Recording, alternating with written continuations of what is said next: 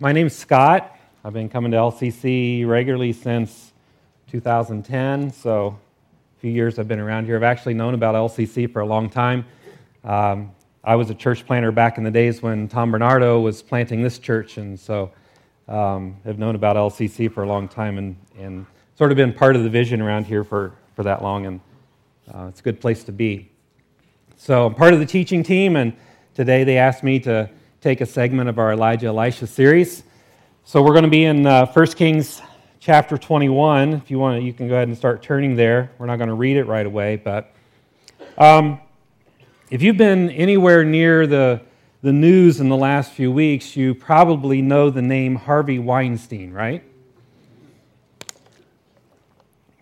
And we all groan. Mr. Weinstein was one of the co-founders of Miramax Films, has been one of the most powerful men in Hollywood for the last 20 years or so. And in the story originally exposed in the New York Times, Mr. Weinstein is accused of engaging in a long-standing pattern of basically manipulating young up-and-coming actresses, forcing them to do certain favors for him in exchange for him helping them climb the ladder in Hollywood. And the story and the allegations that have followed, there's actually been a number of other women come out and say, yes, it happened to me too. And it actually started a social media campaign, #MeToo, where hundreds of thousands of women around our country also said, yes, me too, I've been a victim of sexual harassment or sexual abuse in some way or another. Now, I'm beginning today's message with this still unfolding story because it illustrates for us a human pattern of behavior that we're going to see in the Scripture today. And the pattern goes like this. It starts with a person or persons, a group of people who are in a position of power of some kind. And in these situations, then there's always a weaker person or persons. So relative to the power person, there's a weaker person or persons. And what happens is the power person uses their power in some immoral way to manipulate the weaker person so that some type of benefit flows back to the power person. Now, this pattern of human behavior is not new. It's as old as humanity, and the Weinstein case, as horrible as it is not unique. Church hierarchies have done it. Bosses do it at work. Family bosses, patriarchs do it. Modern politicians, do they do it? Never. So what we want to do this morning is take a look at how this pattern unfolded in the life of Elijah and the event that we're going to read about today. And then we want to move beyond that to start to uncover how does your life, how does my life, and in particular, how does God intersect with this pattern of broken human behavior. So we're going to read in 1 Kings chapter 21.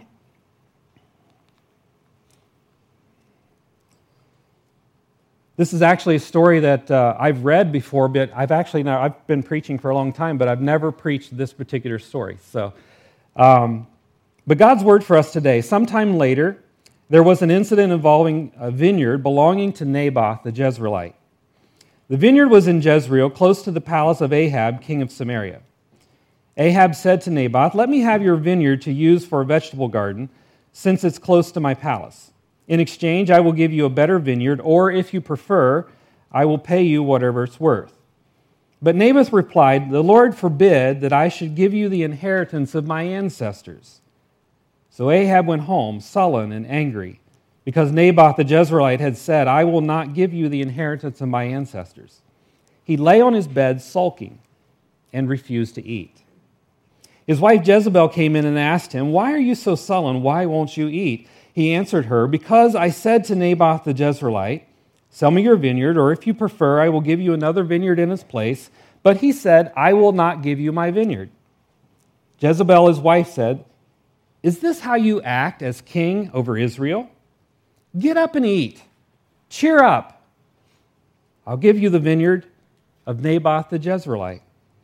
And so she wrote letters in Ahab's name, placed his seal on them, and sent them to the elders and nobles who lived in Naboth's city with him. In those letters she wrote, Proclaim a day of fasting and seat Naboth in a prominent place among the people. But seat 2 scoundrels opposite him and have them bring charges that he has cursed both God and king. Then take him out and stone him to death. So the elders and nobles who lived in Naboth's city did as Jezebel directed in the letters. They proclaimed a fast and seated Naboth in a prominent place among the people. Then the 2 scoundrels came and sat opposite him and brought charges against Naboth before the people, saying, Naboth has cursed God and the king.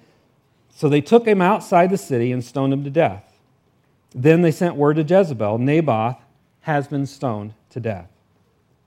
As soon as Jezebel heard that Naboth had been stoned to death, she said to Ahab, Get up and take possession of the vineyard of Naboth the Jezreelite that he refused to sell you. He is no longer alive, but dead.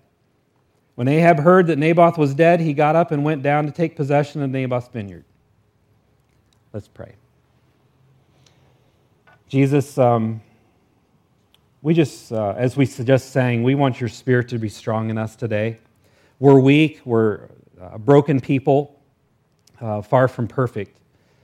But we're here today because we want that to change, and we know that you're the source of that kind of change. And so, Father, I pray that your Spirit would be strong in these people as they listen today and interact with your word, and I pray that your Spirit would be strong in me as I share where I think you've directed me and where I think you've directed us as a body to interact with this message. Jesus, we depend on you. We pray in your name. Amen. So we're continuing this series today, Swimming Upstream, and the last 2 weeks, Tom has introduced us that in this series there's going to be 3 characters that we see over and over again. And those characters are the dysfunctional power players, then there's the prophet, and then there's the remnant that we will see over and over again through the Elijah-Elisha series. And I thought that the way today's text kind of flows, I thought it would be good for us just to walk through the text, following each of these characters and seeing what we can learn from each of them. So we're just going to do that. And so still headlining is the ultimate dysfunctional power couple, Ahab and Jezebel. Now, just a reminder, Ahab was king over Israel, which was what they called the northern tribes of God's people at the time. Judah was the southern tribes of God's people then, but Ahab was king over Israel, which was based in Samaria. His wife Jezebel was not a Jewish person at all. She was actually the daughter of a Sidonian king, and because of that, and because of her family heritage, she was a worshiper of Baal, one of the primary objects of pagan idol worship in that day. And as we just kind of watch Ahab and Jezebel unfold through this story, we can start to make some observations about dysfunctional power and how it works in the human person. The first thing that we notice is that dysfunctional power people usually begin a request with that seems innocuous at first, that seems innocent and not really a big deal.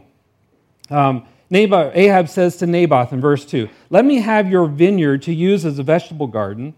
Since it's close to my palace, I will give you a better vineyard, or if you prefer, I will pay you whatever it's worth." Now, that to us seems pretty innocuous, right? I mean, what's the big deal? You and I, we buy and sell houses and land all the time, and there's nothing wrong with it. But you see, there was something wrong with my iPad.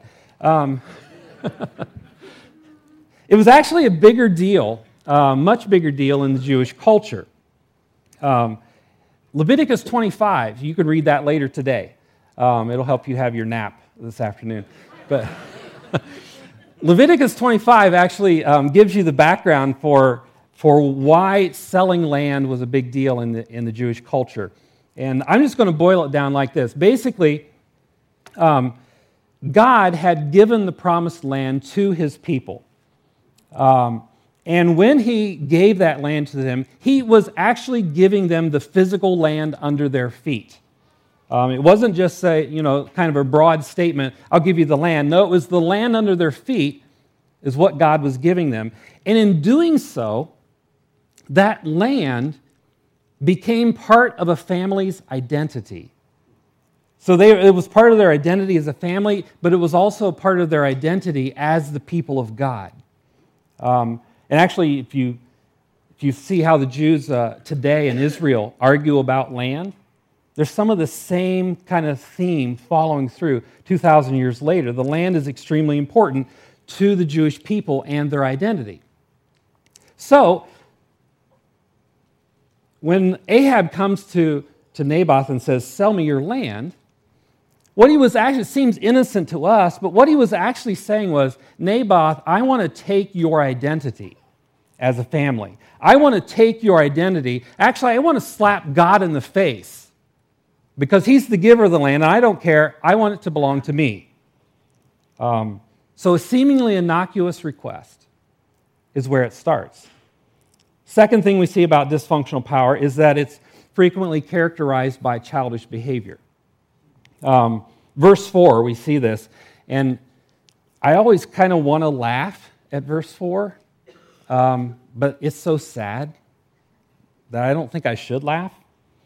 It says, so Ahab went home sullen and angry because Naboth the Jezreelite had said, I will not give you the inheritance of my ancestors. And so he lay on his bed sulking and refused to eat. Now, if this was a 4-year-old, that'd be normal, right? This is an adult man. And he's laying on his bed, sulking, refusing to eat, because a guy said, no, I'm not going to sell you my land.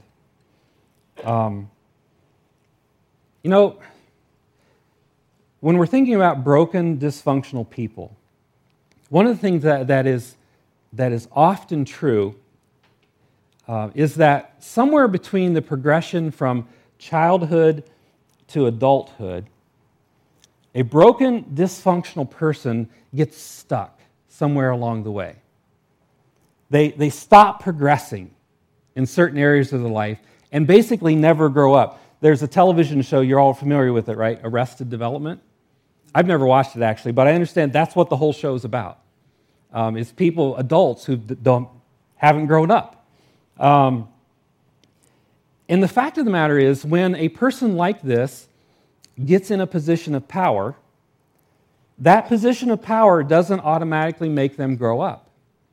Instead, they bring those childish behaviors with them as they govern. It's from the same place of Arrested Development, so you end up with that kind of leadership. Third thing then we see about dysfunctional power is that it will gladly use religious pretense for its purposes.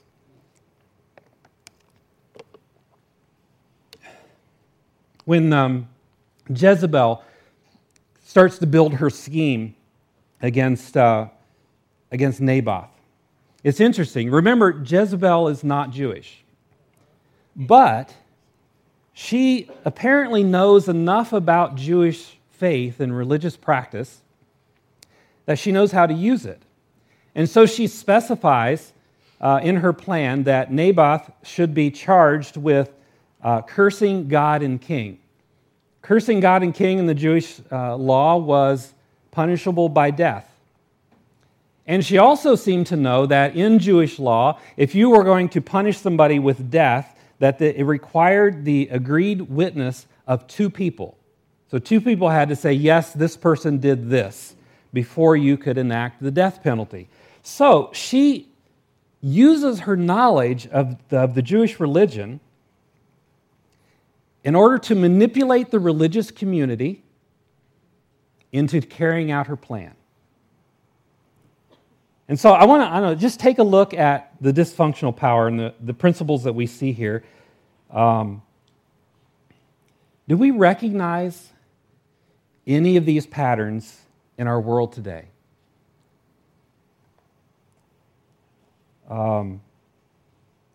Politics national politics, local politics. Do we ever see it? Maybe you see it in the boss-employee relationships at work.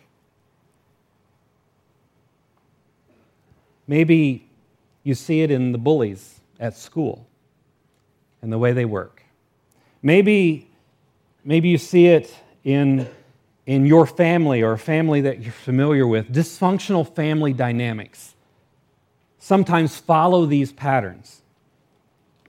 I mean, I think it's everywhere. But I want us to stop and rather than thinking out there where we see it, I want us to start thinking more personally about this. Misusing power against weaker parties. I'm gonna raise a question here that I really don't like. It came up in our teaching team, and I was like, I don't want to answer that question. But I'm going to raise it because I had to answer it, so I think you should have to answer it. The question is this: where do I have power? Where do you have power? I'll just give you a short list that I came up with for myself. I'm a male, and that gives me certain advantages over females in certain situations. I am a U.S. citizen. If you've ever traveled outside the United States, you'll find that being a U.S. citizen, the blue passport, comes with its privileges and its power. I'm Caucasian, and that, unfortunately, sadly, in our society, still gives me power and advantages over those who are not Caucasian. I'm college educated, and that gives me advantages. I have a stable, good-paying job. That gives me advantages in life. I'm a father, and that gives me certain levels of influence over my children, although as adults, not as much as when they were this big, right?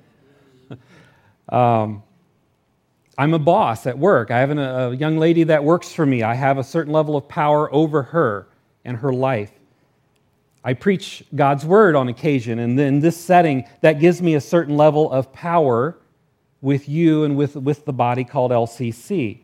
Now, there's nothing wrong with those things. It just is. It's not right or wrong. It just is. And I want you to think about that in your life. Where are those places where God has given you power over someone else?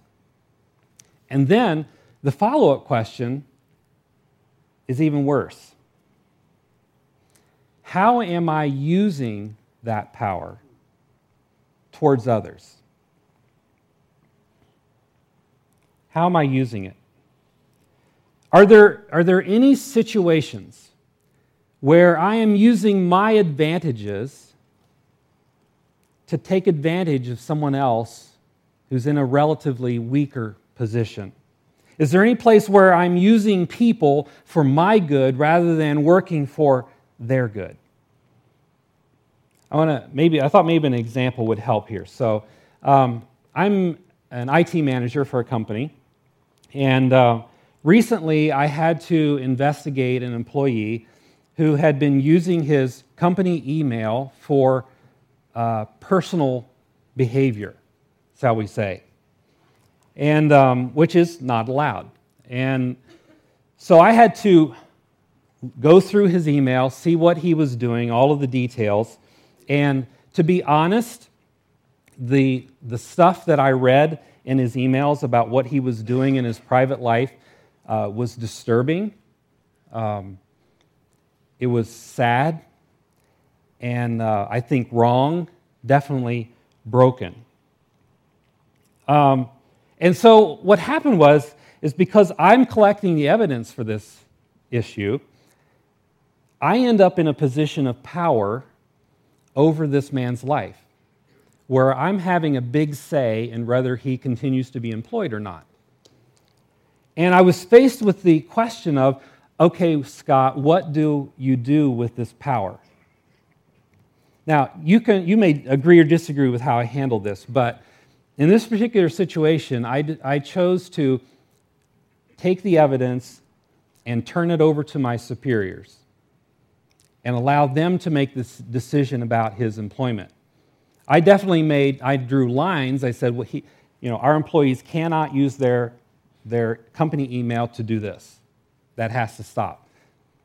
But as far as his employment, I made that not my decision. But in having conversation with my superiors, I actually at times ended up advocating for this man, saying, look, yes, we may find his behavior in his personal life disturbing. We may think it's wrong.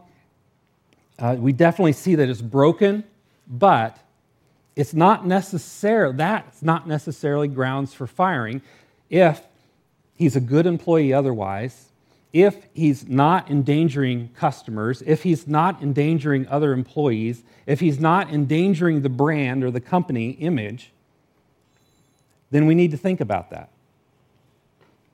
Now, you may agree or disagree with how I handled that situation, but it's an example of how you can have power over someone in someone's life and think about how am I going to use that power for good rather than for ill.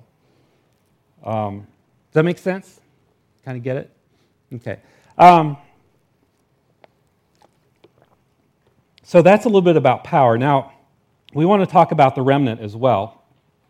And we have the remnant in this story. His name is Naboth, and he owns a vineyard in a very desirable location. Those of you in real estate, what's it about? Location, location, location, right? Naboth's got it. And we've already talked about the significance of land for a follower of God like Naboth. So the fact that Naboth stood up to Ahab, one of the most powerful man in his culture, and said, no, I'm not going to sell you that land, it demonstrates for us remnant behavior. This is a remnant behavior. Remnant people will choose to follow God's direction for their life even when they're pressured to compromise. That's what we learn about Naboth. He follows God, he does God's way even when he's pressured to compromise. You see, he could have taken Ahab's offer and walked away a much wealthier man. Ahab said, hey, I'll give you a better vineyard. Cool. Or I'll give you a pocket full of cash. And you know, the worldly part of me, I'm thinking about, Naboth, take it, run. That's cool. But you see, Naboth's values were not set on the land and the wealth that it held. He was thinking about God and about his identity in God. And so, because he was focused on that, he had that clear direction in his life, he was actually able to stand up to the most powerful man in his culture and say, no, I will not act that way. He didn't compromise on the direction of God for his life. And it just raises the question for us, are there any places in our lives where we are feeling that pressure, the pressure to compromise something? We know what's right, we know what God's direction would be on this issue, and yet we're feeling pressure to compromise, to bend the rules a little bit. Second thing we learn about remnant behavior from Naboth is that sometimes when you do the right thing, when you follow through with the remnant behavior, you suffer injustice. You suffer consequences. In Naboth's case, not only did he lose his land, he lost his life. Jezebel conspires to bring false testimony against him, and there was not a lawyer in the land good enough to get him out of her story. A couple weeks ago, Tom talked to us about the story of Elijah and the widow from 1 Kings 17. And in that story, Tom identified the widow as the remnant person. And as a part of her story, her only son dies. And Elijah is quite upset with that. He goes to God, prays passionately to God for this son, and miraculously the son is brought back to life.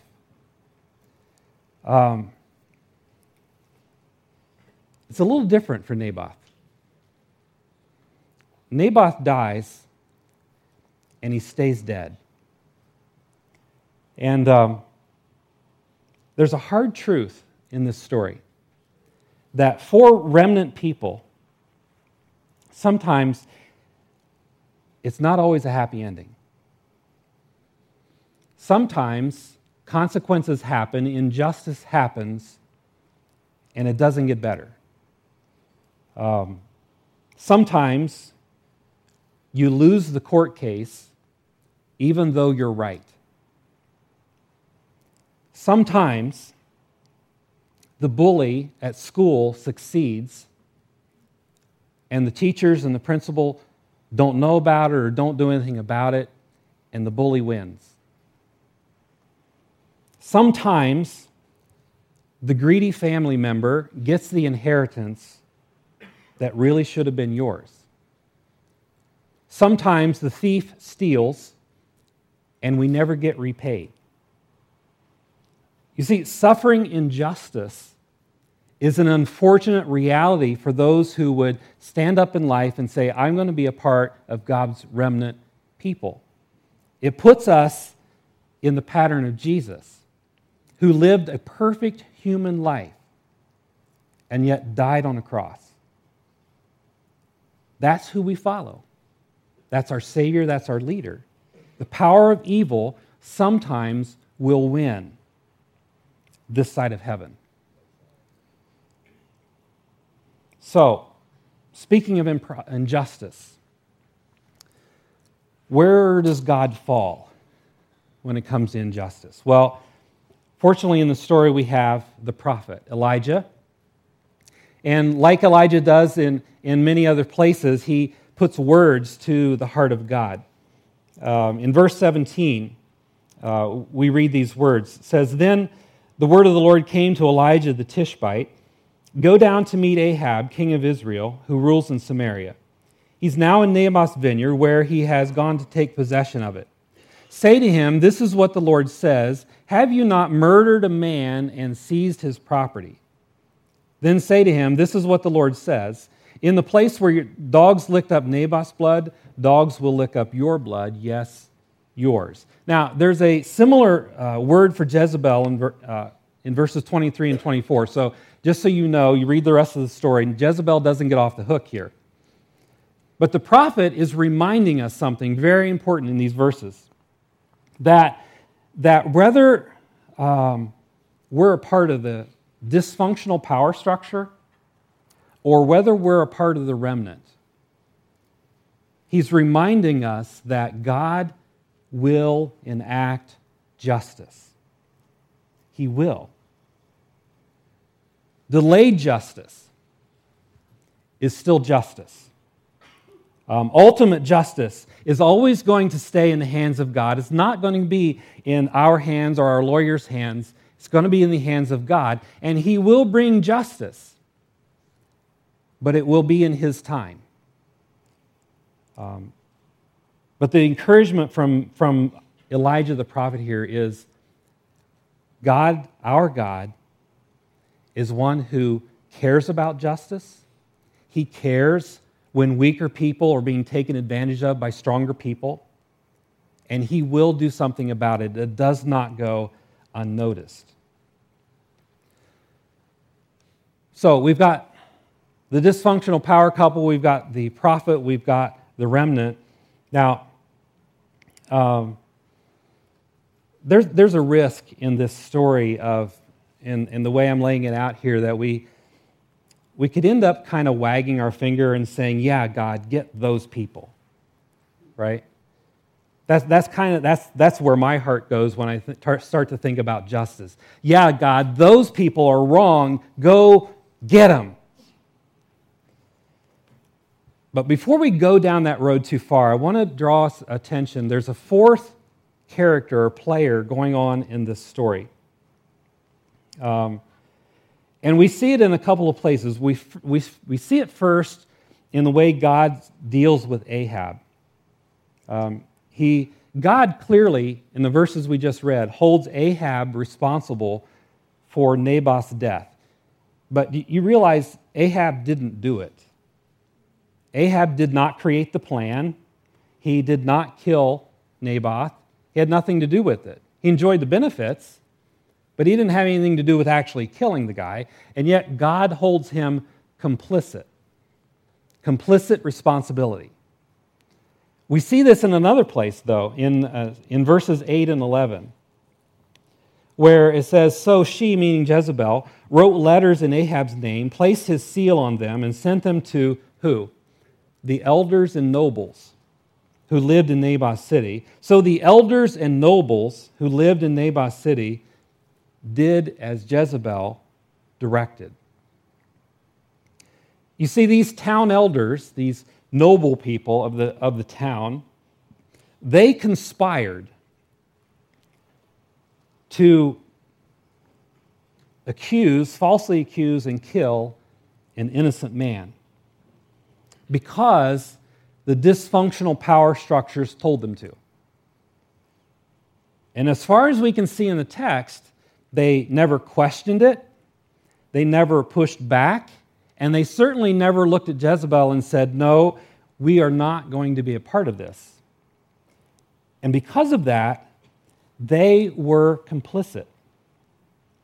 And that's the fourth player in this whole drama, is the complicit ones. Complicit ones are those who just go along for the ride. Taking up our series theme, swimming upstream.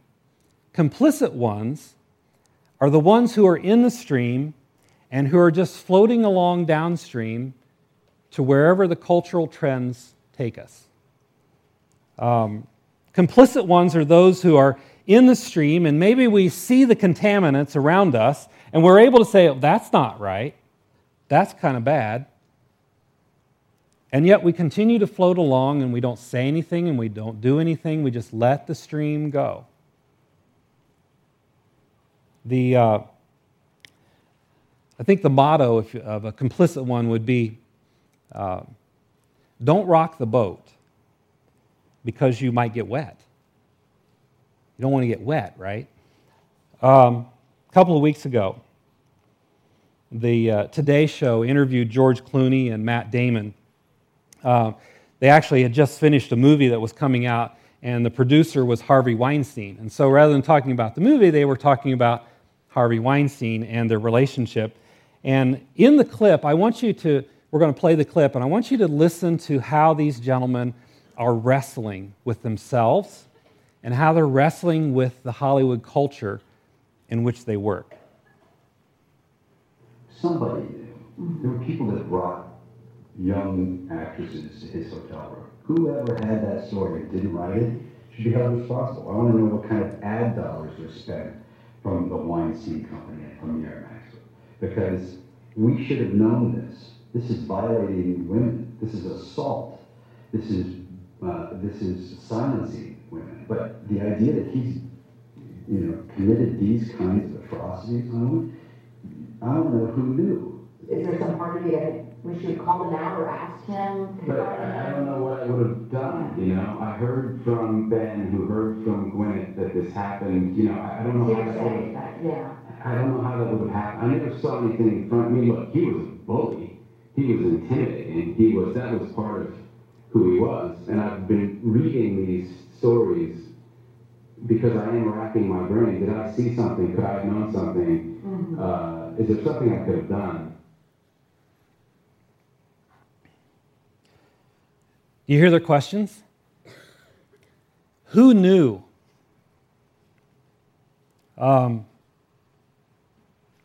Why didn't someone say something? What did I see? What could I have known? What could I have done? Those are questions that get at the issue of complicity. You see, the fact of the matter is that dysfunctional people, dysfunctional power people, never work in isolation. There are always people around them who know that they're taking advantage of weaker parties, who see something, who feel uncomfortable about a situation.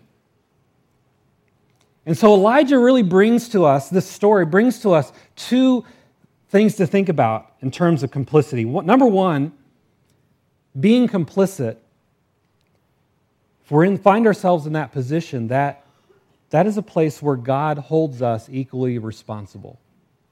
Remember, he said to Ahab, "You murdered this guy," even though Ahab didn't have anything to do with it technically. He was held complicitly responsible. And I'm sure if we would go back through God's work with those town nobles and elders, there was a conversation where they met God face to face, and he said, "Look, guys, you were complicit in what happened to Naboth." And so we have to deal with that. If we're going to find ourselves as complicit people, then we have to understand that God holds us responsible in those places. And so that moves us then to the second thing, is examination. Are there any places in my life where I'm sort of being complicit with the dysfunctional power people of the world? Let me just give you a couple of examples, dangerous examples. Where do my political views and the way I vote, where does that make me complicit with those who are acting contradictory to the principles of God? Don't throw rotten tomatoes. Are there any habits or any choices in my life that are resulting in weaker parties being exploited in some way? You see how the type of thinking I'm trying to encourage here. A ministry colleague of mine, he leads a worldwide ministry that advocates for victims of human trafficking. And one of the mottos or catchphrases that he uses frequently in his publications is "shop in the direction of freedom." Now, it's a simple way of reminding us that just simply the things we buy on a daily basis are connected to people who produce them. And are there any ways in those connections where people are being exploited unfairly, unjustly, and then shaping our purchasing habits to recognize that? And so you have the rise of fair trade coffee and fair trade chocolate and all those types of things as attempts to do that. Another issue in our day of mass shootings and domestic terrorism threats and stuff like that, the police officials and people like that, they've come up with a phrase for us which starts out, "See something, what? Say something." It's the same idea. Rather than being silent about an issue where you see something that's wrong or you know there's something just not right there and staying silent, no, say something to somebody. You see, so often, I think most frequently, the way that we become complicit is by staying silent. By staying silent. Think about Naboth.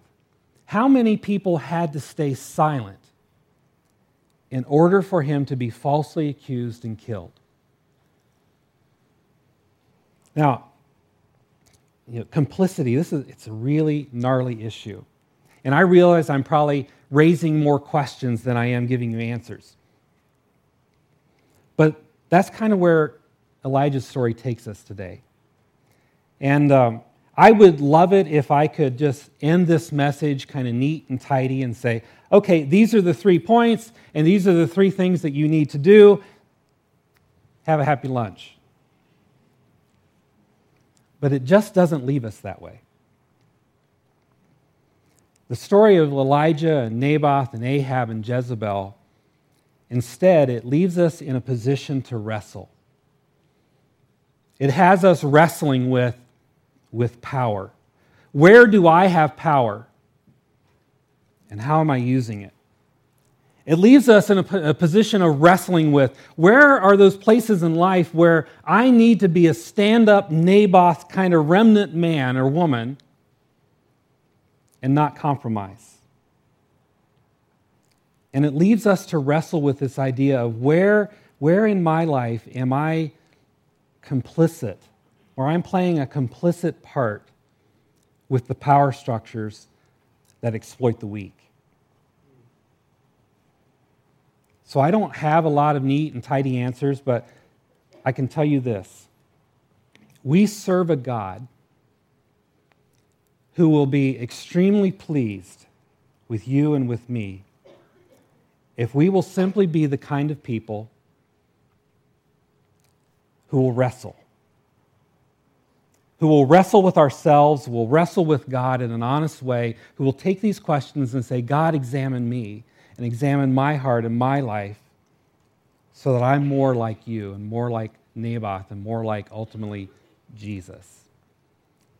Are you willing to wrestle? Let's pray. Jesus, we thank you that you're a God of grace, that you're a God of mercy, and we thank you today that you're a God of justice, because that's just as important. We thank you that you're complete in all of these ways and you're perfect.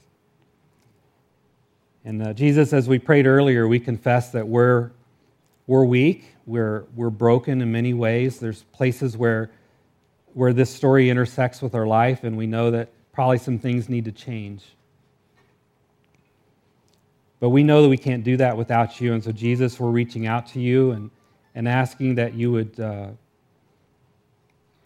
just move in us, that you would help us to wrestle honestly, that you would remove justification and rationalization from our minds, and where we're out of line and we need to change, that you would empower us to say, yes, I want that to happen. Jesus, I want to pray particularly for those of us here who have different positions of power and how we use it. Jesus, would you help us always to use it for good? And Jesus, I'm sure there are people here this morning who are finding themselves in a Naboth kind of position where they know what's right, but they're feeling the pressure to cut corners and not do exactly what's right. I pray, Jesus, that you would infuse within us a spirit of remnant, that we could be the remnant people of God in a culture that's walking away from you. And in Jesus, this issue of complicity, it's just the waters just seem muddy in trying to figure out what my role is.